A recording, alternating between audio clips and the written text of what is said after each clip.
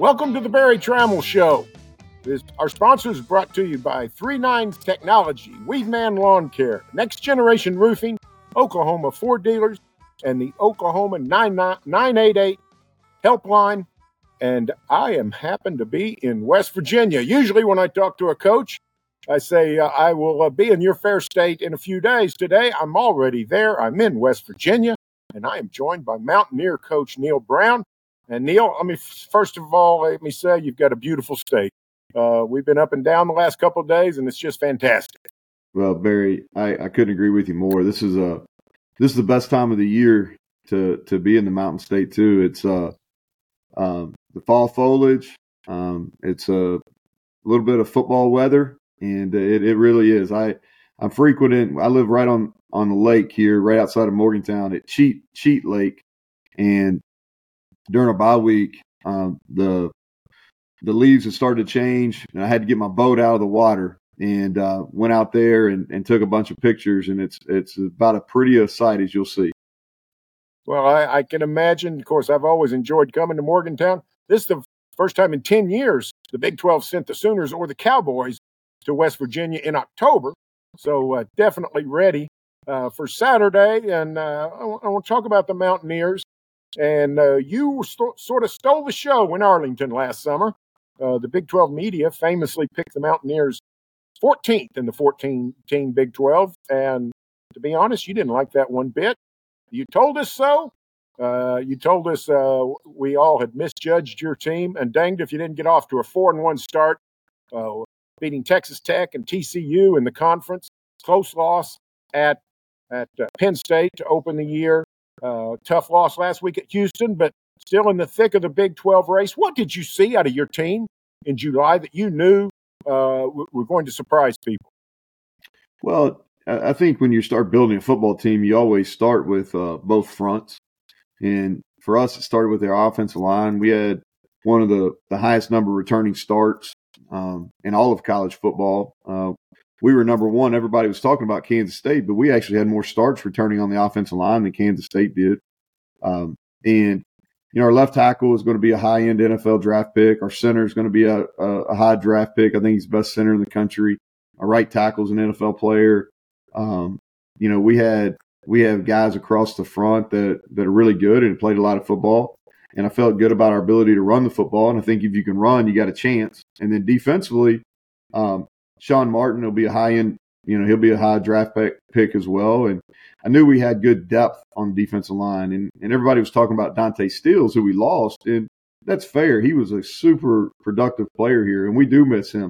But I felt like collectively we were going to be better, and so that's why I felt like that, and sometimes it's, you do some messaging to get your team's attention too. And I just thought, and I'm not saying this to you, Barry, personally, but I think sometimes being the easternmost team in our league is we get forgotten about a little bit. And because most of the media coverage is in Texas and in Oklahoma. And I think sometimes we get forgotten about. And I just wanted to remind them that, we had a chance and we're still a work in progress. We haven't got it all figured out, but I like how our team's playing. I didn't like how we particularly played last week, but when we play and we play the brand of ball that we should, then we'll have a chance to win each and every week.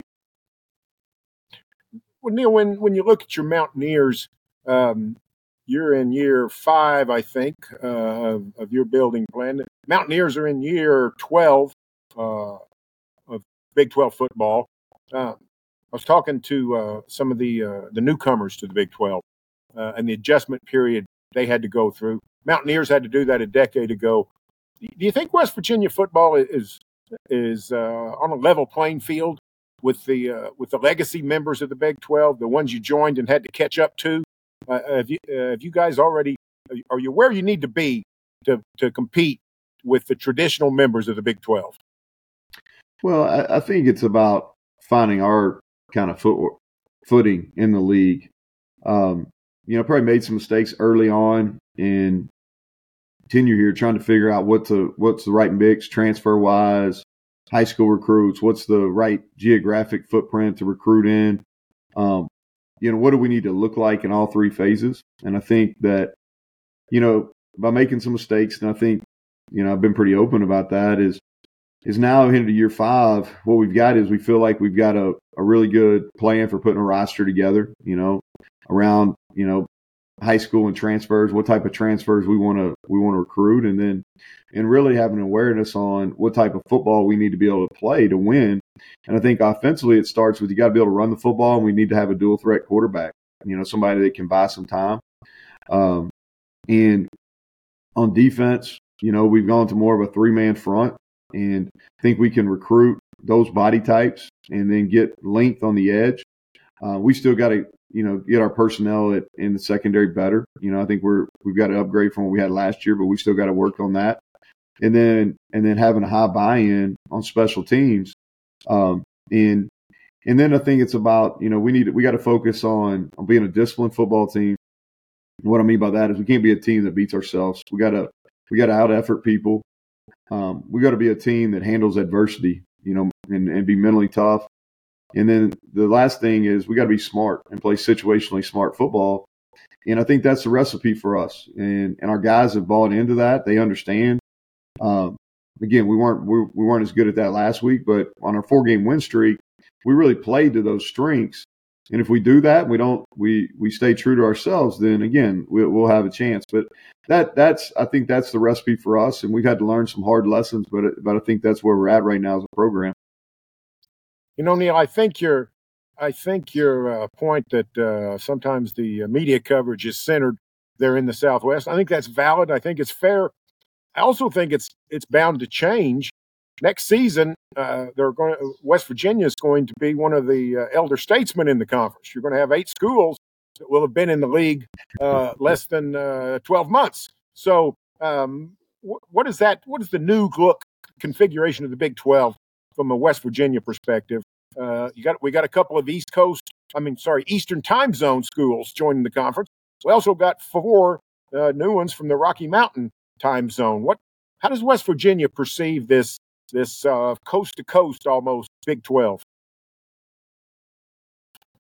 I think the big tell, Barry, is when they start releasing game times and such. Are they going to release them in Eastern time, Mountain time, and Central? Because right now everything's on Central, so that tells you where we're at in Big 12 right now. Everything is only on Central time, and I'm a fan of Central time, but we live in the Eastern time zone, so it's confusing for us out east.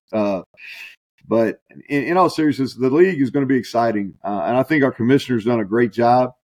I think you either change and adapt or you die, and the Pac-12 learned that the hard lesson. And I think you're only as good as your leadership, and our leadership right now in the Big 12 is really Commissioner Yormark has done a great job. He's came in, he's changing our branding.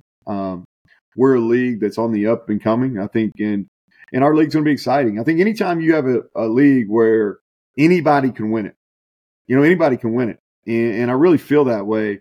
And I felt like that, even all 5 years I've been here, I felt like this is the deepest league. I'm not saying that we've had the top end teams that the SEC has, because I think Georgia and Alabama are doing it at a higher level than anybody over the last 5 years. But there's no other league where anybody can beat anybody on a given Saturday, and I think that's where we're at, and I think that's been a really entertaining piece of the Big 12. When you talk about the time zone, Oklahomans should know exactly how you feel. I mean, when ESPN talks about the Sooners or the Cowboys going to play at noon Saturday, everybody in Oklahoma screams at the television, "It's 11 a.m. It's not noon." So we know how you feel. I think it's a valid point. Brett Yormark has done a great job. He's invigorated the conference. A 14-team league is about to lose the 2 heavy budgeted, rich tradition schools. And you're right, it's a wide open landscape for a football program that wants to step into that void.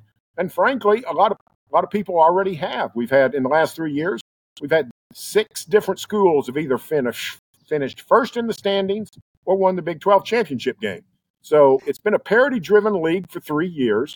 Does that give you confidence that, hey, West Virginia can join the party and become a major force in this new look league? Yeah, that's the belief here. And And that's what we're trying to put in step every single day. Is I do believe the league's going to be wide open, and I think for us it's about the formula and the pathway to get there and figuring out how to get to Dallas. And that's what we're doing, and that's kind of we did a kind of a program 180. Last year, we were probably a more talented team last year, and we just underachieved, and we lost some games, toward the middle of the season, and you go into this as like, okay, what can we do better? What do we have to do better to be able to consistently compete at a high level in this league? And some of the things I told you earlier are kind of where we landed, and we started making those changes at the end of last year, going to a dual threat quarterback, focusing more on the run game. And then in the offseason, going back and saying, okay, all right, in the Big 12, the teams that don't have maybe the strongest recruiting bases, like how has Kansas State competed? How are some of these other schools in Power 5 leagues? How are they competing? How are they getting their conference championship games? And the hard look of it is like we've got to be a team that we've got to really reduce our penalties. We've got to really focus on 1st and 10. I think that's the telltale. We got to do a much better job in the red zone on both sides of the ball. And a lot of that studying was looked at, said, okay, hey, everything that you do is about your league, and what gives us the best opportunity not only this year, but as the league continues to change moving forward, how can we position West Virginia where we got a chance each and every year? And that's what we're doing. And again, Barry, we feel confident that in the new look Big 12 or this year or whatever it's going to look like the next 3-4 years, is we feel like that we're positioning our program to be able to compete. Last question, Neal. You got the Oklahoma State Cowboys in town on Saturday at Milan Pusker Stadium. What have you seen on tape out of the Cowboys? Well, I think, first of all, you got to talk about the job that Mike Gundy's done. And I don't know if it's got as much national attention as maybe it should, but, they have a really tough loss at home to South Alabama. And they didn't play very well. Now, coaches know, and from being in the Sun Belt, South Alabama's got a bunch of really good athletes. But that game still, it got out of hand. And to me, where I have a lot of respect is he was able to turn that. And they go up to Ames, and Ames is probably one of the hardest places to play in our league. And they lose a close game there. They have a bye week, come back, and they look like a different football team. They beat 2 ranked teams. They win the state championship of Kansas. They beat Kansas State and Kansas. And really what it looks like is they've simplified in all 3 phases. Is on defense, they're more they've limited their coverages, and they're playing their fronts and not doing a whole bunch of pressures and stuff other than getting Oliver more involved. On offense, they've come back and said, Ollie Gordon, we're gonna win games with him, and he's talented. And they're getting Presley the ball, and they're focusing in the run game. And then special teams, they've been solid the whole time, and that's something that Mike's always had really good specialists, and their coverage teams have always been really good. And so I think they're one of the hottest teams in the country. It's a group that's obviously had a lot of success versus West Virginia in the last 7 or 8 years, and they've won the last 2 times they've been here. And so this is going to be a good game. It's 4-2. Both of us are alive and well in the race to go to Dallas. So we're excited about it. We need to get back and we need to bounce back from what happened at the end of the game last week. And this is going to be a really good football game here on Saturday. Yeah, when you say you got to bounce back from the way that ended, terrible way to lose a game, clearly. But how do you deal with that? Clearly, You had the game won. You allow a Hail Mary, just a fluke play. Everybody knows it. Is that easy to bounce back from? I don't know if it's easy. I think it's a work in progress. I'll let you know when I talk to you post game on Saturday. Here's what I'll tell you. We didn't play very well. We did not play very well. The things that enabled us to win 4 games in a row and beat 2 of the better teams in our league during that 4-game stretch, we didn't do those things. We didn't play with the discipline, especially on defense, special teams. We didn't play with the same physicality on both sides of the line of scrimmage. We didn't play very smart. And that last play is kind of a representation of how that game went. And so even though we played well in offense and gave us a chance to win, we didn't play well enough. So it hits a little bit different when you know you didn't play very well in the game. So it's not like you feel like you got one stolen from you because you didn't play very well. And so now it's about how do you bounce back? How do you bounce back from adversity? And to me, this is what life's about, and football is a microcosm of life. And here we are, man. We had something that was, really adverse. We lost the game in a really unique fashion. But, what better way to go out and really fight and compete at the best of your abilities on Saturday afternoon versus Oklahoma State? I'll tell you what we've been using, just looking back at teams and whether it's football or any athletic contests that have overcome adversity. You don't have to look very far. I love sports, and, you think about what happened to the Phillies last week. Bryce Harper, one of the top 2 or 3 players in all of baseball. He gets doubled up, and the Braves tie the series 1-1, and they end the game on a one. It's in the bottom of the ninth, and the Braves have a 1-run lead, or it's in the top of the ninth, but 1-1 lead. They hit a shot to center field, and Bryce Harper makes a mistake on the base pass that a Little League player probably shouldn't make, right? And I didn't know this, but it's the only time that's ever happened in the end of postseason game. There's never been a double play from the outfield that ended a postseason game. Okay, and Nick Castellanos after the game, he made a comment, and I saw it last week, but it really didn't stick with me till I was on the plane ride back. Is he said we thrive on getting punched in the face, and the rest is kind of history. They go out. Bryce Harper hits 2 home runs. Castellanos hits 2 home runs, and they win the series 3-1. And now, as we talk, they're up 2-0 in the NLCS. And so I think it's just about how we respond. That we can't let one play define us or one game define us. And if we aren't, if we do, then shame on us. But we practiced well this week, and we're looking forward to the next opportunity to get in the arena and compete. Well, Neal, thanks a lot. This has been great fun, and thanks for your time. Thanks for the hospitality of your great state. Can't wait to get to the stadium on Saturday, see the Mountaineers host the Cowboys. Enjoy your trip, Barry. Thank you.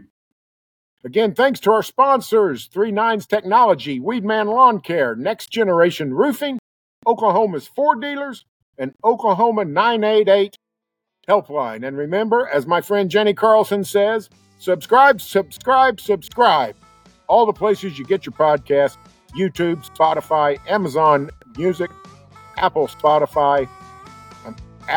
Podcasts. And remember, join us next week. OSU President Casey Schrum will join us on the Barry Trammell Show.